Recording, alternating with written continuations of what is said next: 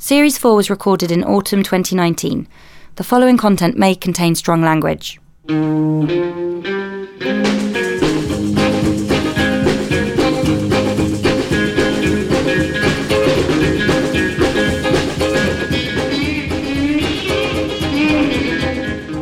Welcome back to the fourth series of the Royal Court Theatre Playwrights podcast with me, Simon Stevens.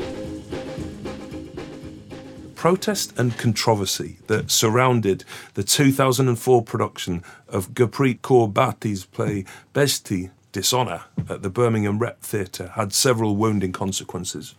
It kindled an anger and confusion around, towards and from the significant Sikh community in that city. It left that theatre looking embarrassed by the haste and clumsiness with which it had handled the play and then decided to close it early. It led to threats of violence against Kaur Bhatti and her family. It has also distracted many people, I think, from the fierce energy, honesty and clarity of her plays. Born in Watford, Kaur Bhatti engaged in a theatre education at the writers' group of the Birmingham Rep in the end of the 90s. At the same time as starting work writing for television and radio, she wrote her first stage play, Besharam, Shameless. It broke box office records at the Soho Theatre and Birmingham Rep when it played there in 2001. She followed Besharam with Beheshti 3 years later, a poised and unflinching consideration of the hypocrisies that lie underneath a local Sikh community. The play culminates in an unsettling dramatisation of a rape on the grounds of a Sikh Gurdwara. This dramatic gesture was perceived as sacrilegious by many in the local Sikh community and led to protests outside the theatre. As the protests became increasingly angry and violent, the Rep decided to close the play and Kaur Bhatti was advised by the police to go into hiding. Beheshti is an honest, compassionate play that won the 2005 Susan Smith Blackburn Award and has been translated into French and Italian and enjoyed international success. Bahud Beyond Belief, staged at Coventry Belgrade and Soho Theatre in 2010, is an attempt to dramatise the issues that underpinned that controversy. Kaur Bhatti made her Royal Court debut in 2014 with the beautiful Khandan family. Elephant opened at the Birmingham Rep in 2017. She has continued to write for screen and radio in the decades of her career. She's written for EastEnders and The Archers alike, as well as making successful and warmly received single dramas for BBC and Channel 4. As we speak, she's in the first week of rehearsal for her newest play, A Kind of People, which opens in December of this year, 2019. It'll be directed by Michael Buffon. She's spoken about an early admiration for the passion and fury of Sean O'Casey and Federico Garcia Lorca, a writer who she claims she is certain to be Punjabi. She shares with those writers a forensic honesty. Her insistent dissection of gender politics and the myths that ultimately sustain and paralyse families alike evokes, to my mind, Henrik Ibsen. Like those in Ibsen's world, her characters are defined by the lies that they tell and the stories they believe. She writes with elegance and force about those moments when the lies are revealed and the stories begin to crumble. Gurpreet Kaur Bhatti, welcome to the Royal Court. Thank you, Simon Stevens. That's absolutely my pleasure. I normally ask the same first question, but I'll ask a different one for you just to kick off. How are rehearsals going? First week of rehearsals. Oh, it is just, it's just a joy to be here in, the greatest theatre in the world, in my view. Right. With a beautiful cast. And it's just that lovely feeling of joy in the rehearsal room. There's a real spirit of generosity, but also of rigour, interrogation, and it's it's a complicated piece. It's about race, it's about class, it's about multiculturalism.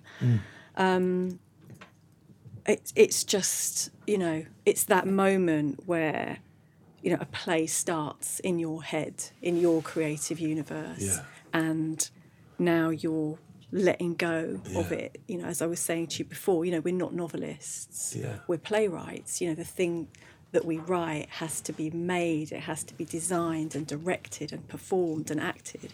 So this is that moment of collaboration, And that sharing can be exposing as well as exciting. It's kind of.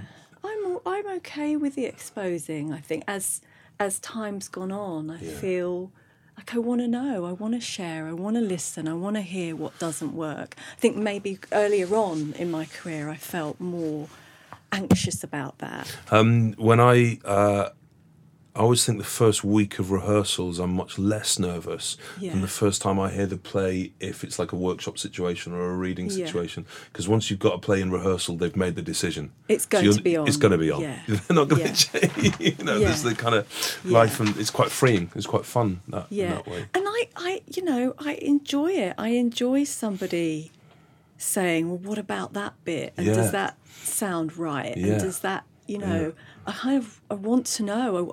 I want to hear. I'm not. I never studied this. I don't really know. So I'm interested. And I'm interested what people feel in the read through. All of that is kind of. It's becoming the thing, isn't it? That it's not. It's my play, but it's their production, and just kind of letting them have ownership. So it is for me the beginning of that letting go. Yeah.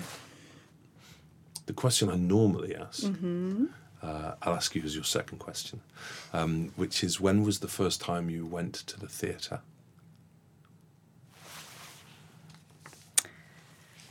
Well, it was probably with my primary school. Right. To see a Christmas show. Yeah. Do you remember it? Watford Palace Theatre. I do. It was something about space, and it was quite abstract. I think it was quite a brave. It wasn't like your traditional. Pantomime. No, it wasn't a pantomime. I quite like the idea of a Christmas show, and Christmas show that's an abstraction of outer space. About outer space, yeah. That's festive. Absolutely, and. Do you know what? I don't really remember what it was, but I remember the thrill of going and the thrill of sitting in the seats and all that whole ritual around waiting for the curtain. And I'd been to the cinema before because, Indian films and Indian cinemas were a big part of my childhood. Right. But I'd never been to the theatre. Yeah. And the theatre, even a pantomime is something that my family would never even contemplate experiencing. So do you remember how old you were approximately? Probably about 8, 9. Right. I always think the things that we first are excited by in the theatre are the things that continue to excite us throughout our lives. And that moment of waiting for the show to start. Yeah, that moment of waiting. The moment of not knowing. This is the fact that and also I remember looking and thinking, God, those people are just live. They're real. They're real. Like I'm real here, sitting watching them. Yeah. And there was something quite vulnerable about that, but quite thrilling. Yeah. And quite courageous as well. Yeah. I suppose. Yeah. Looking back. But I think, there's another way in which I can answer that question, which is, I suppose, that I feel like I was born into theatre, although nobody in my family ever had anything to do with the world of theatre, because, I always say this, I come from a family that makes the Borgias look like the Waltons. It was like really... when I was born, I have one older sister who's 10 years older than me. Mm-hmm. When I was born, my father wanted me to be a male child. He was expecting a son. And after I was born, he decided to go back to India and find another bride, which he did. And he found a girl who was 2 years older than my sister, brought her back and divorced my mother, married this woman, and we all lived together in the same home. And so... including your mother? Yeah, my mother became like the sort of housekeeper. She brought up the children. So it was... that had happened when I was born. You know, that was the kind of my birth was the inciting incident. You know, the drama of the drama family. of that. So it was quite complicated. You know, it was quite complicated, and I grew up, I think. You know, it was also quite traumatic, and you know, lots of other things happened. I saw a lot, you know, before I was like 5 years old. Yeah. And so, I think what I'm trying to get at is that I was always trying to make sense of what was around me. Somehow, I was trying to make sense because nobody ever said, "This is what happened. This is who that woman." I had to work out, you know, Figure out the narrative. Figure out the story for myself. Yeah. You know, because they didn't want to. My mum didn't want to burden me with it, with the fact that, you know, I was a girl. Although my aunts always used to tell this story. Oh, you know, when you were born, we all cried, you know, because we knew that what your father would do, and he'd make your mum's life really difficult. And so, I think what I'm trying to say is that I was sort of born into a living Ibsen play, you know, without meaning to. Yeah. And so, going to see the space show, was sort of something else. Yeah. Did you, in your attempt to make sense of the narrative of your family, or make sense of the story, or just figure out what on earth was going on, were you a kid who found help in that process of making sense in reading or acting or imagination or imaginary world? Absolutely, all of those things. What were you those doing? things. I was watching black and white movies, watching films from the 40s. Right. In like kind of like pre-teen childhood. Oh yeah. We had no rules, so I Right. would watch like adult stuff. Right. And, you know, there were absolutely I had no bedtime or anything like that. Right. And I was, you know, reading Yeah. probably stuff like Enid Blyton Yeah. and just, you know, voraciously reading. Yeah. My father actually used to do this thing where they were this thing called words. This sounds so weird, but he would give me a page of A4 paper. Yeah. And I had Roget's Thesaurus, and I had to fill my page, to write 4 columns on my A4 paper and find a word from the thesaurus and fill 4 columns and know what every single word meant. And he would, once I had filled the paper, he would sign his name that I'd done a paper. And I had files of these big folders, fat folders of these words. And so I was, you know, sort of forced into interest around language and words fascination with language. Fascination around all of that. Where was he born? He was born in the Punjab. Was he raised speaking English? Was your mother raised speaking English? No, Was English the second language for them? Yeah, absolutely, yeah. And did they speak Punjabi in the household as well? Yeah. So you were raised bilingual? Yes. So the fascination with language is rich, even without that kind of curiously entertaining. Yes. That's a very nice way of putting it. Yeah. I mean, it's really interesting though how people respond to that, because you know, some people just say, "Oh my God, that's awful. That's a terrible thing to do." And I met a director once who just said, "What great training for a writer." Yeah, I mean, it's kind of both as well, right? It is kind of like it's slightly austere. Yes. But also to develop that fascination with the potency of language. Yes, and the English language as well. He didn't make you do it with Punjabi as well? No, not at all. Not at all. Absolutely kind of holding up, you know, the English language. Yeah. You know, that sort of fetishization almost of England and education and words and literature and language that I think came from Empire, really. And was there a contrast between the English of your father's imagination and the English of Watford and your school in Watford? Yeah, no, absolutely. I mean, he spoke okay English. My mum spoke very little English because he was working, and I mean, he worked on the railways. Yeah. But he could get by pretty well. But yeah, I mean, at school with friends and teachers, it was, he would use words like kerfuffle. And it's kind of quite old-fashioned words. Yeah.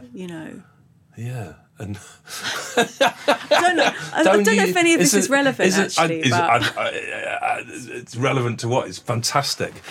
Is kerfuffle not a word that's often used in Watford schools? He would use it. It was right. Yeah. Did you enjoy school? Yeah, I loved school. Yeah. I loved school. And did you write at school as well? Yeah. A refuge? Yeah. It was like, it was fun and it was safe, and it was free, and you could run around. And secondary school, high school as well? Yeah. Did you continue to write throughout your adolescence? I had a couple of English teachers who were really lovely to me and really encouraging of me, and said some really kind things about my writing and Did you act as well? Because I said when I kind of listed all these things, what kind of stuff were you acting in? Well, the boys' school I went to a girls' school, but the boys' school had a theatre, and which was amazing. Yeah. So I, acted a little bit in those things, and again, it was just the thrill, the fun, and also the. I think I was quite a sort of. I mean, my father went on to have 3 other children, but they were much younger than me. Right. And my sister was 10 years older than me. Yeah. So as a child, I spent a lot of time on my own. Right. And what I liked about doing those shows was just a feeling of family, a feeling of togetherness, a feeling of camaraderie, sort of shared, something that was very shared. I got those in school plays as well. Not necessarily from being, not necessarily a kind of a sense of family in contrast to my own family, but from the rest of the school. Yeah. So I kind of had a slightly miserable time at school, but the school plays was the one time where it felt as though everybody was working together for a shared objective in a way that was really mutually supportive, rather than kind of like violent. Yeah. And also all the different elements, the people who did the lights and the people who did the makeup. It just was like a real coming together of people with different talents and skills, and if you took one element out, it wouldn't be the same. The essential collaboration which you find in this week. Yeah. When did you know you wanted to be a writer, as distinct from an actor or any of those other elements within the theatre? I remember saying to my father, I would love to be an actor when I was about 6 or 7. I want to be an actress. And he just said, you will never be an actor. That is like they won't let you be an actor. What point was he making? He was making it. Was that a point about the difficulties of arts, I suppose, right. being in the arts, and also I think it not being a particularly noble thing to do. And so, although my passions at school were very much the arts. I did science A levels. Oh, did you? Yeah. Did you? And so when I went to university, I did chemistry. Right. But I had a accident in a laboratory. And I sort of thought to myself, I don't think I can do this. Oh, God. So I should. Well, it wasn't a bad accident. Right. It was just like I burnt something. Right.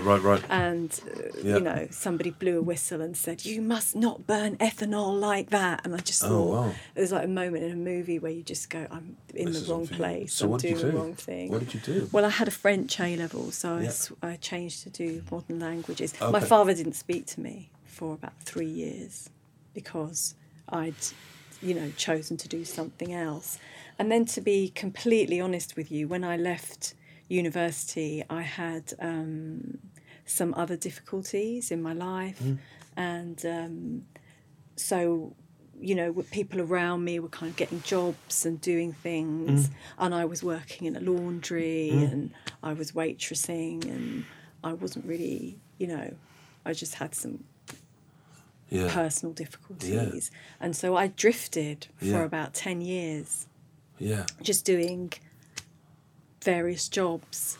And then I met some people in kind of the Asian acting arts world. Yeah. And someone said, I was just in a club actually, and a woman just said, "Oh, do you want to be in a play with me?" And I said, "Yeah, all right." That's brilliant. And so we did a show at the Oval House, and it was brilliant. And she, you know, Were you it living was- in London at the time? Yeah. So you're clubbing in London. Yeah, and I did some writing for my character. Right. Yeah. It was a play by Parminder Sekon called Not Just an Asian Babe. Okay. And it was a true story Yeah. of two Asian strippers who performed for groups of Asian men. Although it was very kind of hush-hush. But they would be bought and they would perform at parties. And it was all very kind of not spoken about. And so I played one of them and she played the other one, and it was about their relationship. Right.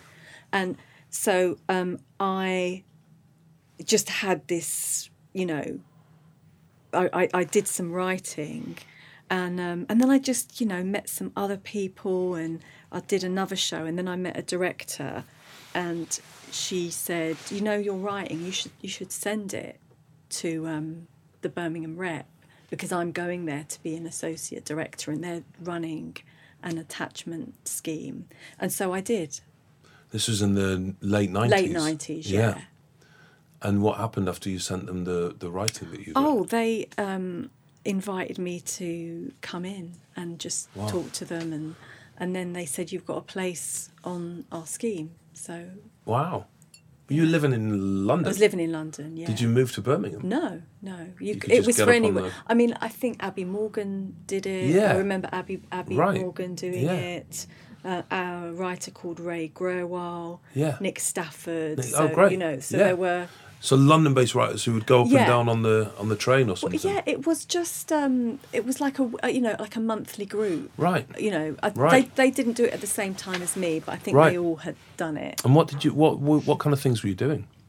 Oh, you were developing you have your idea Yeah. for your play, Yeah. and developing it, writing it, going to see shows there. At the Rep? Yeah, having and going to see shows in London, and having workshops with writers. But the thing I loved the most actually was they would send you plays to read. Yeah, Right. Yeah, and I just loved, I was really happy just on my own, just reading plays. I mean, I remember reading The Glass Menagerie at school and thinking, I don't ever want to see this, Right. because it's in my head. Yeah. Because Oh. I just want to preserve that. Oh, wow. That That's rather beautiful, I think, isn't it? The cherishing that, preserving Yeah. the imagined experience Yes, of reading. of reading a play, Yeah. I know, which doesn't really exist unless it's made. I know that Yeah, sounds a yeah. bit mad, but I remember he sent me, a Carol Churchill play. Right. He sent me Who was the Ben teacher? Payne. Who? Ben Right, Payne right. was the Was the literary dramaturg and running the manager group? there. Yeah. And Lorca plays. Juno and the Paycock. Yeah, Is that Sean Sean O'Casey. O'Casey? Yeah, And just, different things. I can't remember all of them, but it was just, I really treasured that time when it was just me and Where were you reading. living? Where were you reading these plays? Where would you be? I was living in a hostel actually Right. at that time Right. in North London. And you had the space to be able to read them in the hostel. I just had a room. So again, you're using kind of literature. I mean, not necessarily that we all do. It's a kind of escape Yeah. in a way, isn't it? You're Yeah. going from the hostel into the worlds of O'Casey Yeah. and the worlds of Lorca and the worlds of Tennessee Williams. Yeah. And I love what you said. I read somewhere that you talked about. I quoted it in the introduction about Lorca being certain that he was Punjabi. Yeah, he was. He totally was. What do you mean by Well, that? just because, first of all, that part of Spain feels like the Punjab to me. Right. Because for me, the characters in the plays and the territory that he is interested in exploring is about the same rural people, people who work the land, people who understand the land, who go back generations. And in my experience, though, there is an umbilical link between those people and the land that they live on and the land that they work. And it's like almost a spiritual connection, but also the way those families operate, the way women are used as currency in those families, how those families survive. And they are extended families. You also have the Catholicism in the south of Spain, and you have the power of religion in the Punjab, and the religion and the culture are kind of so intertwined, and they sort of do this dance, and they become this very powerful thing. Yeah. When you think about Blood Wedding or The House of Bernarda Alba, just that trying to find freedom within that tyranny, trying to be an individual when the onus is always on the collective and the shared culture and like doing this thing together. So that, I suppose, chimed with me and continues to chime with me. And at the same time as reading, Yeah. you were writing. Yeah. And it was, am I right that it was there that you wrote Besharam? Yes. Yeah. What do you remember about the process of writing it? Do you remember how you wrote it?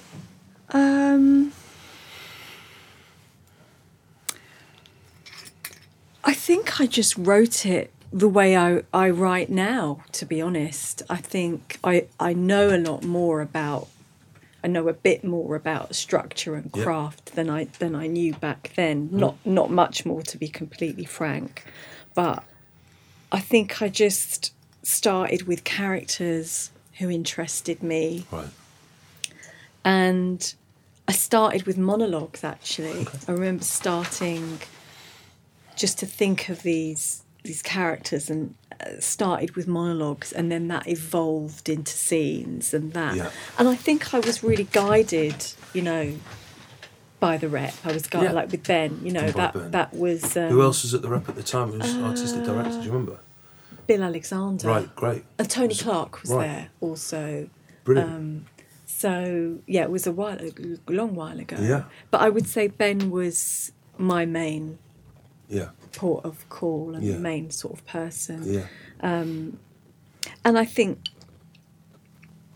those relationships are so important. Now what I understand of, playwriting, those connections, that trust, those people who kind of, gently guide you, gently lead you along, support you, ask you questions, probe, interrogate, but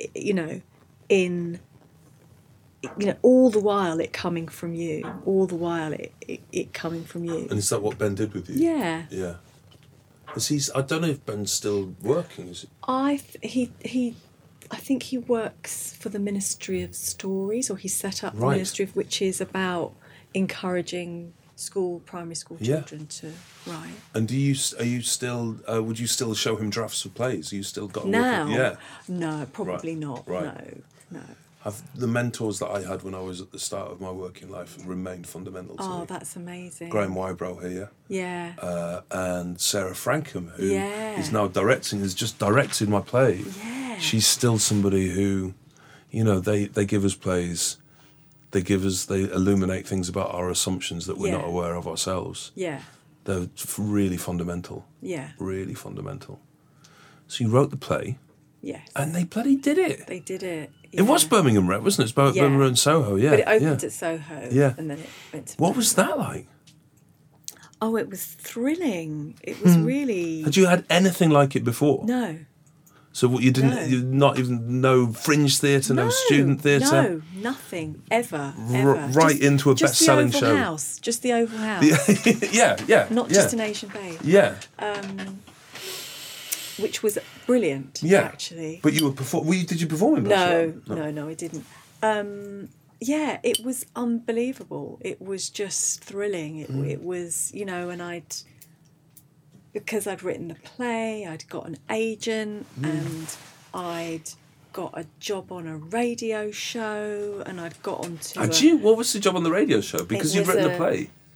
Yeah, it was a show. It was a radio show called Westway. It was set in a GP surgery, in West London. Yeah, and actually, when I was doing it, it was myself, Roy Williams, Sarah Phelps, and Sebastian Baskiewicz. Right. So there was some really interesting, and Brilliant. lots of Mike Walker. It was World Service. So how many episodes are you doing? I did it for a couple of years. Great. And I learned a lot, and I loved being in a team. It was great, having colleagues. So and also I was earning money. I got a job. I had some, I was earning money from writing, which was amazing. Yeah. And I got able to move out of the hostel. I got a flat. Well, I got a flat through the hostel, but I was able to, have money. Brilliant. And not be signing on and doing cash in hand jobs and all and that kind of stuff. What did you learn? Not be on housing benefit. Yeah. But the show was a success. Yeah. It kind of broke these box office records. Yeah. The success itself, regardless of the consequences of that success, that must have been thrilling as well. And it's to have an audience go in and yeah, I mean it. I think the most thrilling thing was actually just sitting in the audience and everyone laughing at certain points, everyone gasping, just everybody going on this experience, having this kind of communal thing together was the best thing, and it was an incredible feeling. Did your family see it? No. And was that problematic for you? Was that you reconciled with that? It was just a completely different part of my life. Yeah. What did you learn about dramatic writing from writing for radio?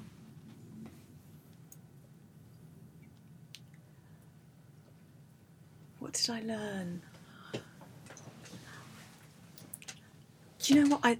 I'd love to sort of give you 5 bullet points, but I think what I've learned about all writing from the things that I've done, for me, another writer might have a different set of experiences and things they've learned, is that it's always about going for the truth of that moment. Right. Whether it's, the rape scene in Bijdi, or whether it's, you know, in Westway, somebody coming into the GP surgery and trying to make an appointment, but not being able to make an appointment. Yeah. It's just everything, trying to find the truth in every single moment of that drama, and pushing yourself to be honest.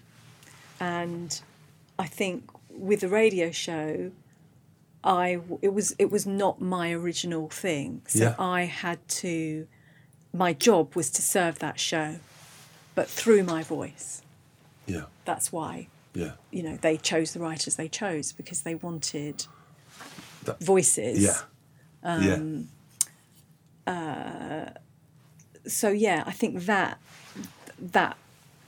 was the thing. And also just I learned how to write for radio, you know, what's different about it, and what sound does, and what you don't need to do. Great. What you don't need to do. What you know, trust. What you don't need to tell. What you can hear. And there's something also about, you know, people listen to radio in a very, they often have the radio on while they're doing something else. Okay. So what is going to grab people's attention?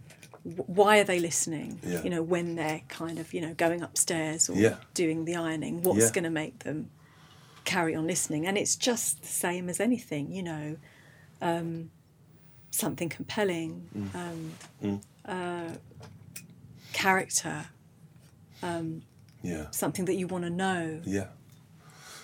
I mean, it goes back in a way to the space show. You know, what's going to happen?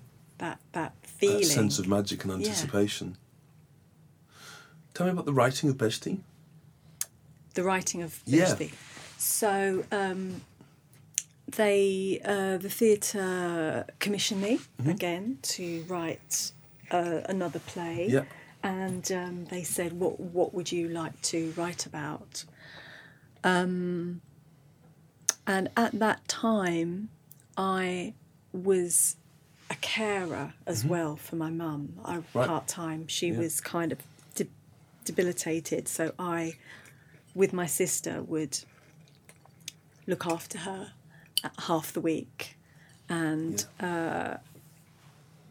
so I was spending a lot of time with her, and I was always really interested in the Gurdwara, which is the Sikh temple. Yeah.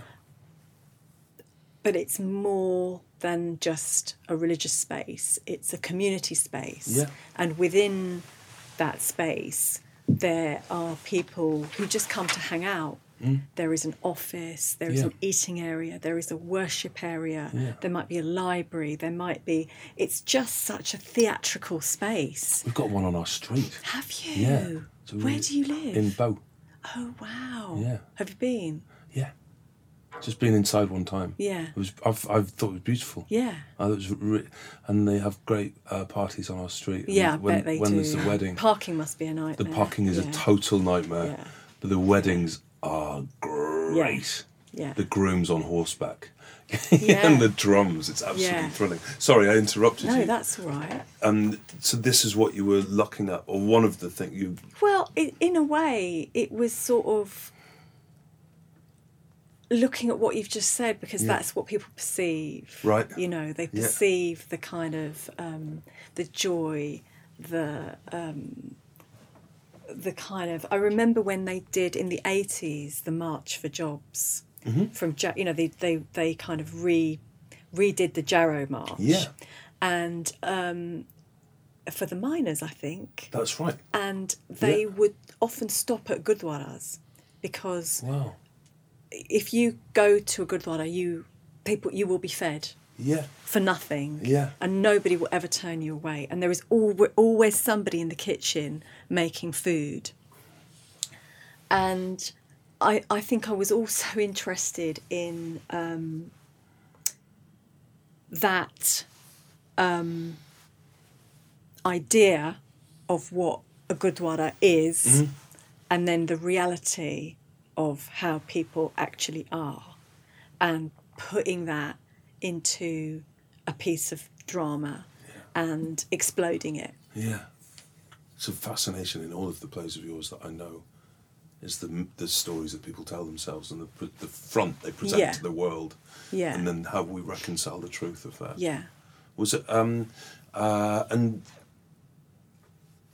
was it a difficult play to write? I mean, the rape scene is a difficult read. I mean, it's...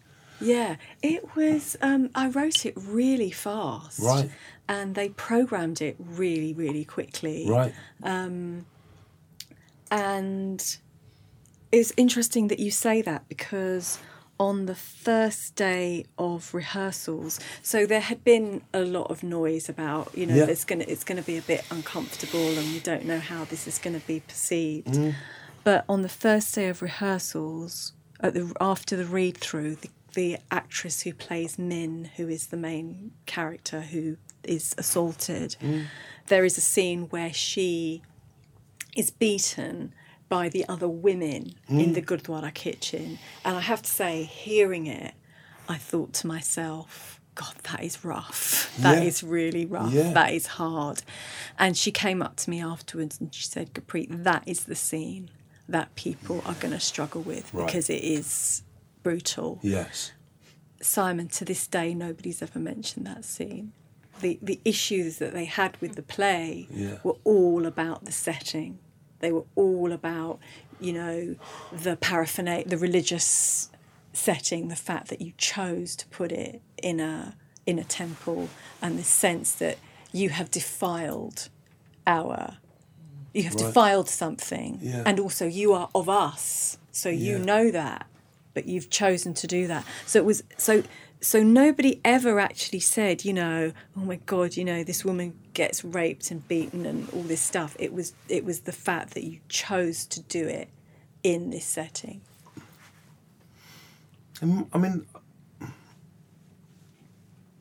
how long into the run was it clear that things were going to be really problematic? It was clear before rehearsals. Yeah. Yeah. And yeah, I mean, it's quite a long story, which I can tell you some of the kind of edited highlights of, if that's of interest. I mean, there was this, dialogue and pushing and pulling, and they had another read-through for some members of the Sikh community at the end of the first week. And at the end of that, one of the guys, there's just some young guys who came along, they said, this is a brilliant play. It is a brilliant piece. We would like, we need to hear this in our community. Yeah. But why have you set it in a Gurdwara? You can't set it in a Gurdwara. You shouldn't set it in a Gurdwara. Just put it in a community centre and everything will be fine. Just put it in a community centre. And that argument kept coming back, put it in a community centre. And I remember further on into the run when there had been demonstrations and the protests had got bigger and bigger. I mean, I don't know if you know Centenary Square and where the Birmingham Rep is. I don't. I mean, I know where the Birmingham Rep is, but I can't visualise it in my head. It's Kremlin-esque. I mean, it's huge. Yeah, right. And it was packed. It was packed with protesters. Yes. The theatre hired... That is a big... I'm visualising it now, and that is an enormous square. The theatre hired a private security firm. So, when you went into the theatre, I mean, it was like a movie. It was like a movie. It was like being in a movie. Like, is this really happening? But I remember because I got to know them all. I got to know the some protesters, or some of them. Yeah. And there was an older man. I'm not going to say his name, but he, one day came up to me and he said, "Look, when I see your name all around the theatre, it's such a Sikh name, Gurpreet Kaur Bhatti, I see your name. I feel so proud, And I've seen your name on EastEnders as well, you know, and I feel so proud. Yeah. And he said to me, but why do you have to set it in a gurdwara? You know, again, it came back, just set it in a community centre. And I said, Uncle, you know, because by this time I was calling him Uncle. I said, Uncle, you know, as strongly as you feel that I shouldn't, is as strongly as I feel that I should. And that's all right. You know, it's all right for you to feel that. And it's all right for me to feel this, you know. Because for me, it would have, the idea of changing it would be so compromised. It wasn't even, I could never do that. I would rather kill it and destroy it and for it never to exist than for me to make that change to it. And then the show opened, and you know there was the Birmingham read a statement from the Sikh community saying we do not agree with this. We think this is, you know, saying that this does not reflect the lived experience of British Sikhs or what have you. And then it, you know, it was definitely on for a few days and things were okay. And then press night came and it was okay. And then we sort of thought that everything had died down. Yeah.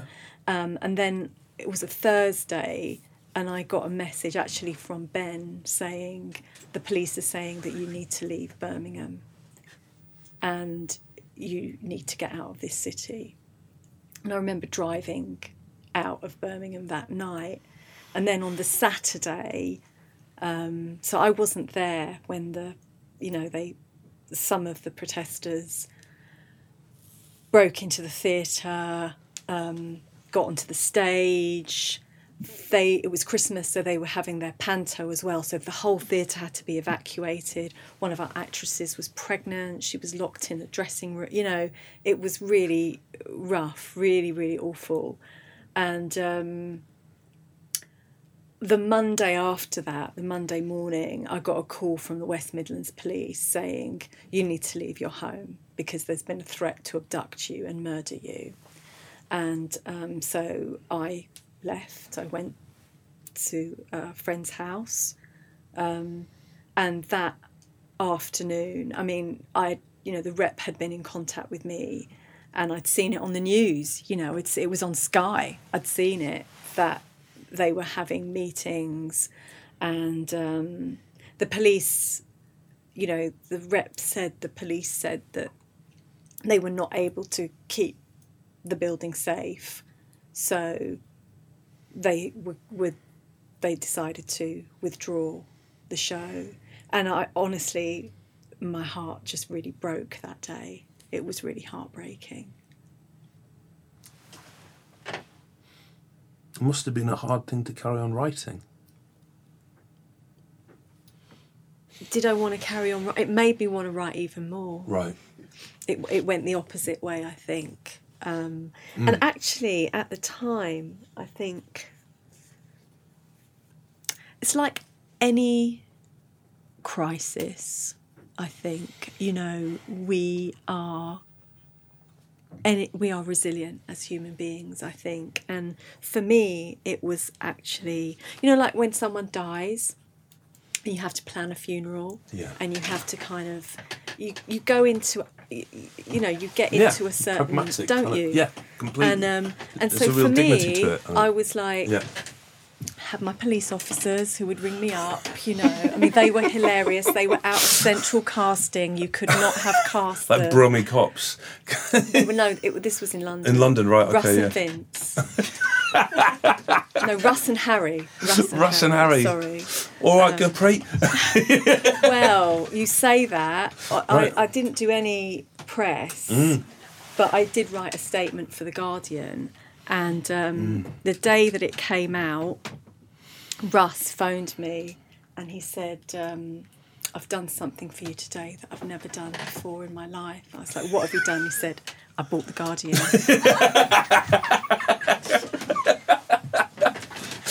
But he would also say things like, I think the first time I met him, he said, oh my God, if that many people hated me, I think I'd commit suicide.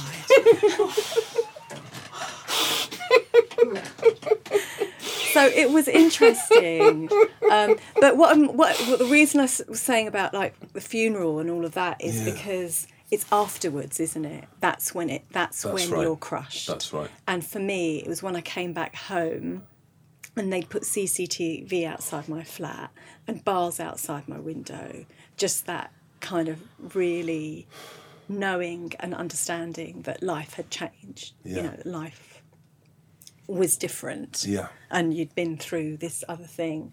But I just wanted to say that when we did Elephant last year, was it 2 years ago at Birmingham, which was on in the door, but also did a community tour. Yeah. The last show got pulled because of an EDL march, and it was just. I reacted just like I reacted just now because it just hit something, and it was meant to be it was the last show, and it was supposed to be in a pub in town, and the EDL were coming, so they closed all the pubs. So it was not anything to do with the play, but it just felt like, are you joking me? You know, are you for fucking real? You know, this is like. You can't, you know, it was just a real weird echo of what had happened before. It's the cultural refusal to allow people to tell a story. Yeah. Or to just allow, and also I think we just allow people to be in their city. Right. And it's like who? Right. Because that was like another police directive. It was about. We've got to shut the city down. Yeah. So it wasn't just my play. It was lots of pubs, cafes, shops. So who runs our cities? Yeah. Who's allowed to be in our cities? Yeah. Did those experiences, are you able to articulate the way in which that experience affected the process of your writing? You just wrote with more passion? I don't know if I wrote with more passion. I think it made me value. Right. I mean, I've always valued what I do. You know, my mum worked in a factory. Yeah. So I'm here, sat talking to you. Do you know what I mean? So I've always valued what I do, but I think it, in quite a pure way, it made me, it kind of made me want to fight for it. And appreciate it, and because I'd experienced the power of it, and the danger of it, as well, and just to acknowledge that and recognise that, and I think going forward, it just I don't take it for granted. You wrote about it. It's in Behud. Behud, yeah. To what extent is Behud a consideration of that time? It's completely. Yeah. How was it to fictionalise it then? It was interesting. I'm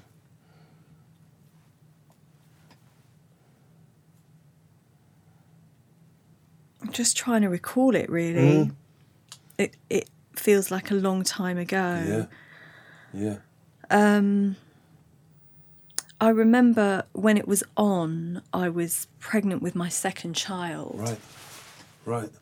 And when I Behud felt, was on. And I felt quite different to how I'd felt maybe 6 years previously. Yeah. I think I sort of had to do it. Right. I had to sort of understand that experience. Through writing a play. Sometimes that's what we tell stories for, right? Yeah. We tell stories in order to make sense of things. Yeah. Which goes back to what you were talking about your family. Yeah. You know, when you're trying to make sense of what was going on in the family home, we invent stories to kind of like clarify and to understand processes. And at the same time, all this, you're writing for EastEnders and you're writing for the Archers. Or was it the same time? No, I wasn't. I was really just writing plays, and I was writing television scripts. Yeah, the single dramas. Yeah, I was writing... Which did beautifully, right? Well, no, I wouldn't say that. Okay. I wouldn't say that. More beautifully than my single dramas for TV, mate. They got made. Well, a couple got made. I wouldn't, Right. but... What did you learn from writing either for soaps or single dramas for television? What did you learn about the process? Do you know what? I think you learn from the people you work with. Right. It slightly comes back to when you were talking about your mentors. Yeah. It's not... Because you can learn things from a book.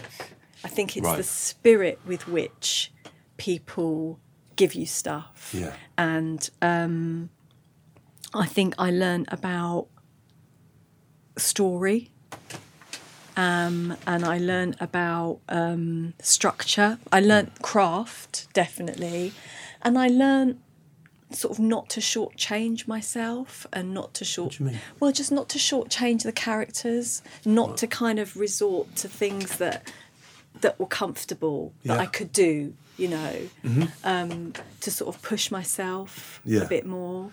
And I think to navigate the notes, navigate the people, navigate the kind of avalanches. Yeah. And I think I've always had quite a mixed economy, of work. I've written plays and radio and film and soaps, and because I need to make a living as well. Of course. Of course. And if I do some EastEnders or I do some Archers, then I can write a play. Great. It will enable me, it will free me. So I've never kind of done too much, I've never kind of, I've kind of done a bit and then I've done my own thing, because I think that's always where my heart is. It's always about wanting to tell the stories that I want to tell. Yeah. Where do you write? I've got a study, a little box room upstairs in your the house. Yeah. What else is in there? What have you got in there? Computer. Do you write desk, on a computer? Yeah, write on a desktop. Yeah. Desk, books, probably what everyone else has got. Ornaments. Everybody's different. Everybody's got that really different stuff. Okay, I've got pictures that my kids have drawn. Nice. Bits of old ornaments. Yeah. Is it a tidy old room? Photos. It is quite tidy. It might not look tidy, but I know where kind of everything is. Yeah. And I've actually got a little shrine, which is a sort of.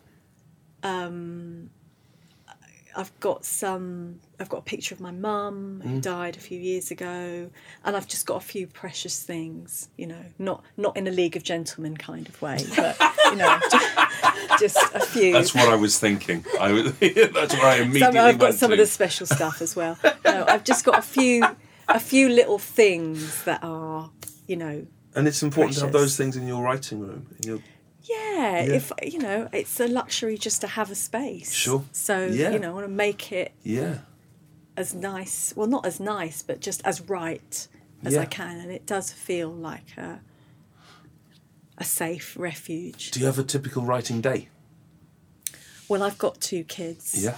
And so I write while they're at school, really, but I have a lot of work on, and I love my work, so I will often around 8 o'clock start again. Go again, Yeah, go again. Can I ask how old the kids are? They 11. So the primary school. One's secondary, one's primary. Yeah. But I'll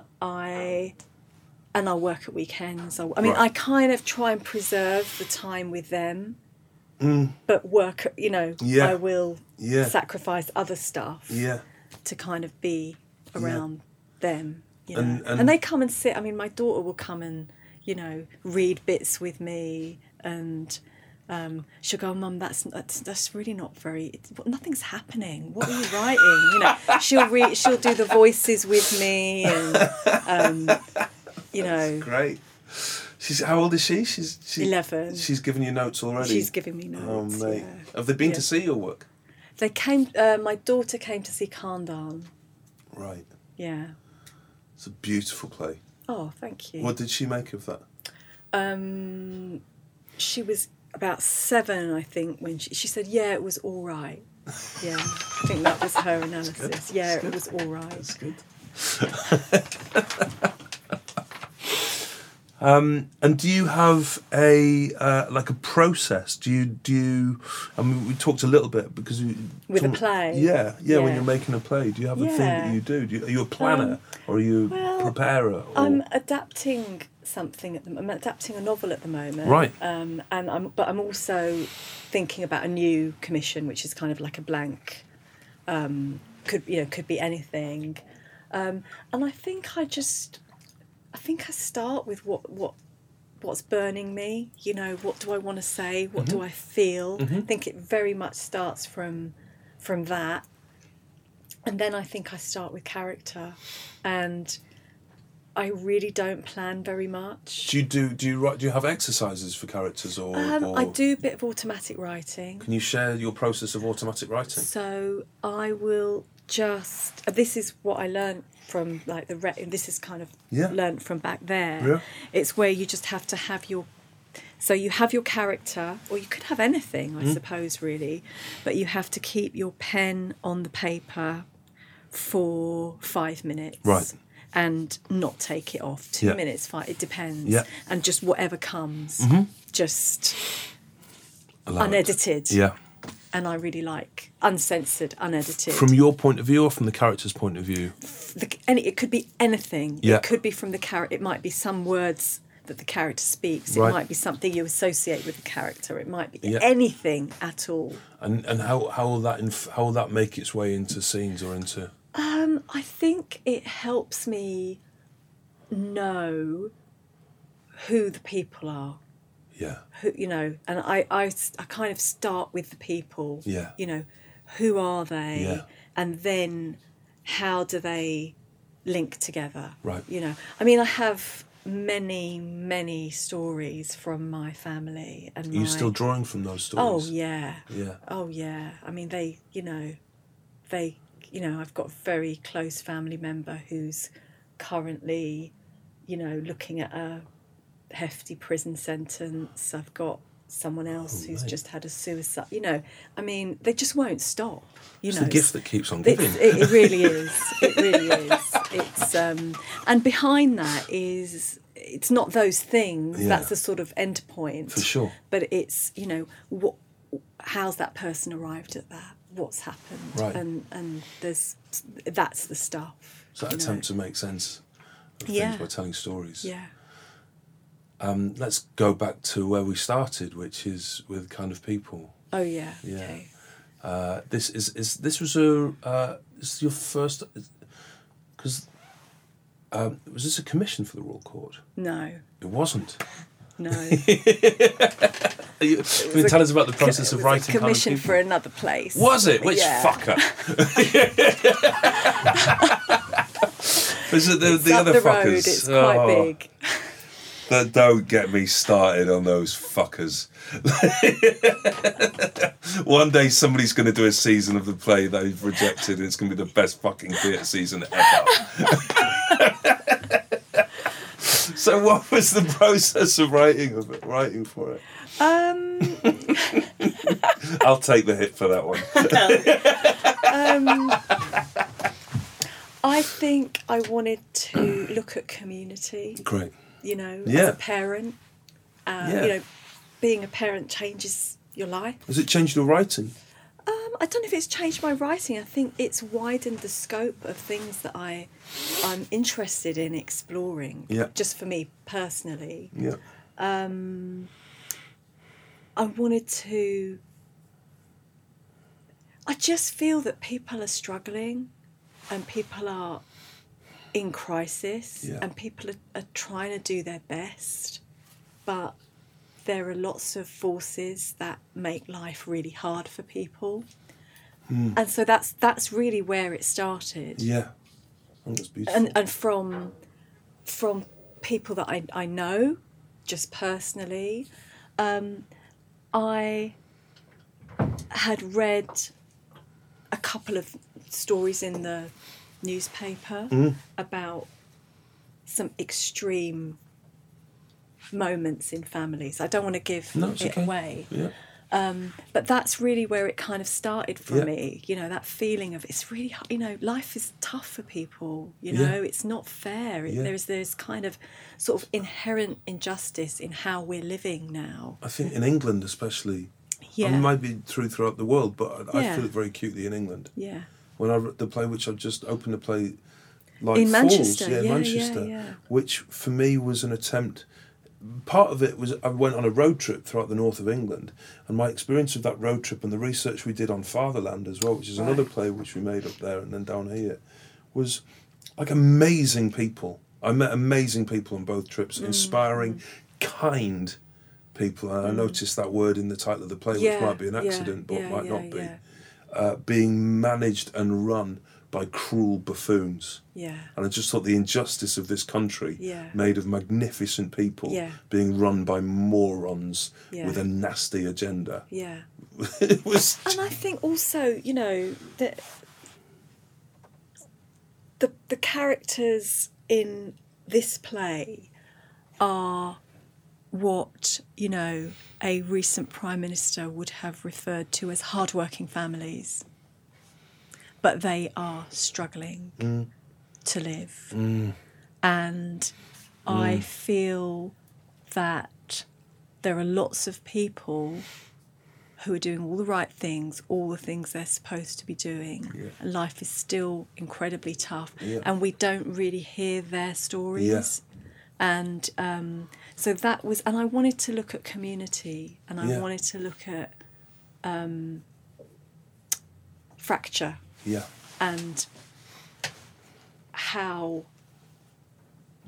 just what kind of things impact on people, and what makes it hard for people to be who they really are, what makes it hard for people to live and bring up their families and just provide for their kids. So that was the sort of territory that I was, you know, interested in. And actually, Roxana Silbert, who is one of my people that one of my mentors, one of the people who I turn to, read it and was really positive about it. And we did some work on it with some actors. And it was really funny, actually, just in terms of when it wasn't going to be done. I think it was the first play that I'd written that had not been produced, and I think I just lost a bit of confidence, you know, in myself, and I know that you know, very well. That feeling, even though, you know, you've kind of a few. Doesn't matter. Yeah, doesn't matter. I'd know that really, really well. And I was just really thrilled and happy that, you know, she kind of believed in it, and you know, but she wasn't able to do it. And actually, I just thought to myself, you know, maybe it's just come as far as it can go, and I've learnt a lot from the experience, and it's been great to do the workshop, and maybe that's it, you know, it's just time to let it go, and that's fine. And so I in my mind, that play was dead. It was done. It was over. I was working on other commissions, writing a film, writing a television series, you know, doing other things. And then I got a call in March from Lucy Morrison, who directed Elephant, and she said, we've read your play. And I was like, I was making dinner for my children or something. And she said, and we want to do it. And we want to do it downstairs. And I just, for about 10 minutes, just said, no, you don't want to do it. Stop lying, you're not doing it. What? I was just in absolute shock. So it hasn't had the usual route, but I suppose it's a story of, you know, you just do not know. You just do not know. Once you create something and you put something into the world, something will happen. You know, whether that leads you to something else, something will happen. There is some kind of momentum in the action of doing it. So yeah, that's how it came to be here. By the time this goes out, we'll know how. Well, I can't wait. Gurpreet Kaur Bhatti, thank you very, very, very much thank indeed. you so much. So we have a thing. Are we going to do the thing? Yes. Yeah, I don't know if you've heard this with the No. So I have this thing which is Nushka's sorry, she's pushing me out the way as is the right thing to do. Nushka. Is this an interview now? Yeah, there's Nushka's facts and questions. So you think that she's sitting doing her emails in the back of the room there, but actually what she's sometimes doing is checking facts. You're going to have to get a better joke, because if you say that same line for Every single Nush's time. notes... No, people it's will- just. You've said emails twice, so next time you can say looking on ASOS. All right, okay. Great, Looking I'll on give you what? that one. Oh, God. He doesn't know what ASOS is. We were talking about ASOS today. Jesus. Jesus, I genuinely don't know. All right, go on. Tell us. Tell us the okay, facts. Instagram. Ask us the questions. Oh yeah. As you didn't have a bedtime, what did that mean? What time did you decide to go to bed? When the adults went to bed, I just wondered if, like, maybe you were like, I'm going to go to bed at 8 p.m. because I want to. Or no. it was very noisy. Yeah. Yeah. I think that's really interesting. Oh yeah. What was the club called that you were in when you got your first big break? Shakti. Nice. And where was it? It was Part of in London. Tufnell Park. Oh. It was like an Asian LGBT night. Oh, very cool. Right, cool. Great. Final question. Did you ever end up seeing the Glass Menagerie? No. Oh! Really? Play only exists In my your mind, head. yeah. Great. That's I love incredible. that. Thank you. Thanks very much for listening to the Royal Court Theatre Playwrights podcast. If you'd like to listen to more, make sure you subscribe at royalcourttheatre.com or iTunes to get the next episode. You can purchase many of the plays discussed here via the bookshop, come in at Sloane Square, or on the website. Come to the theatre, come and have a look at the plays, come and have a look at the plays in the new season. The Playwrights podcast is brought to you by the Royal Court Theatre, presented by me, Simon Stevens, and produced by Anushka Warden and Emily Legg.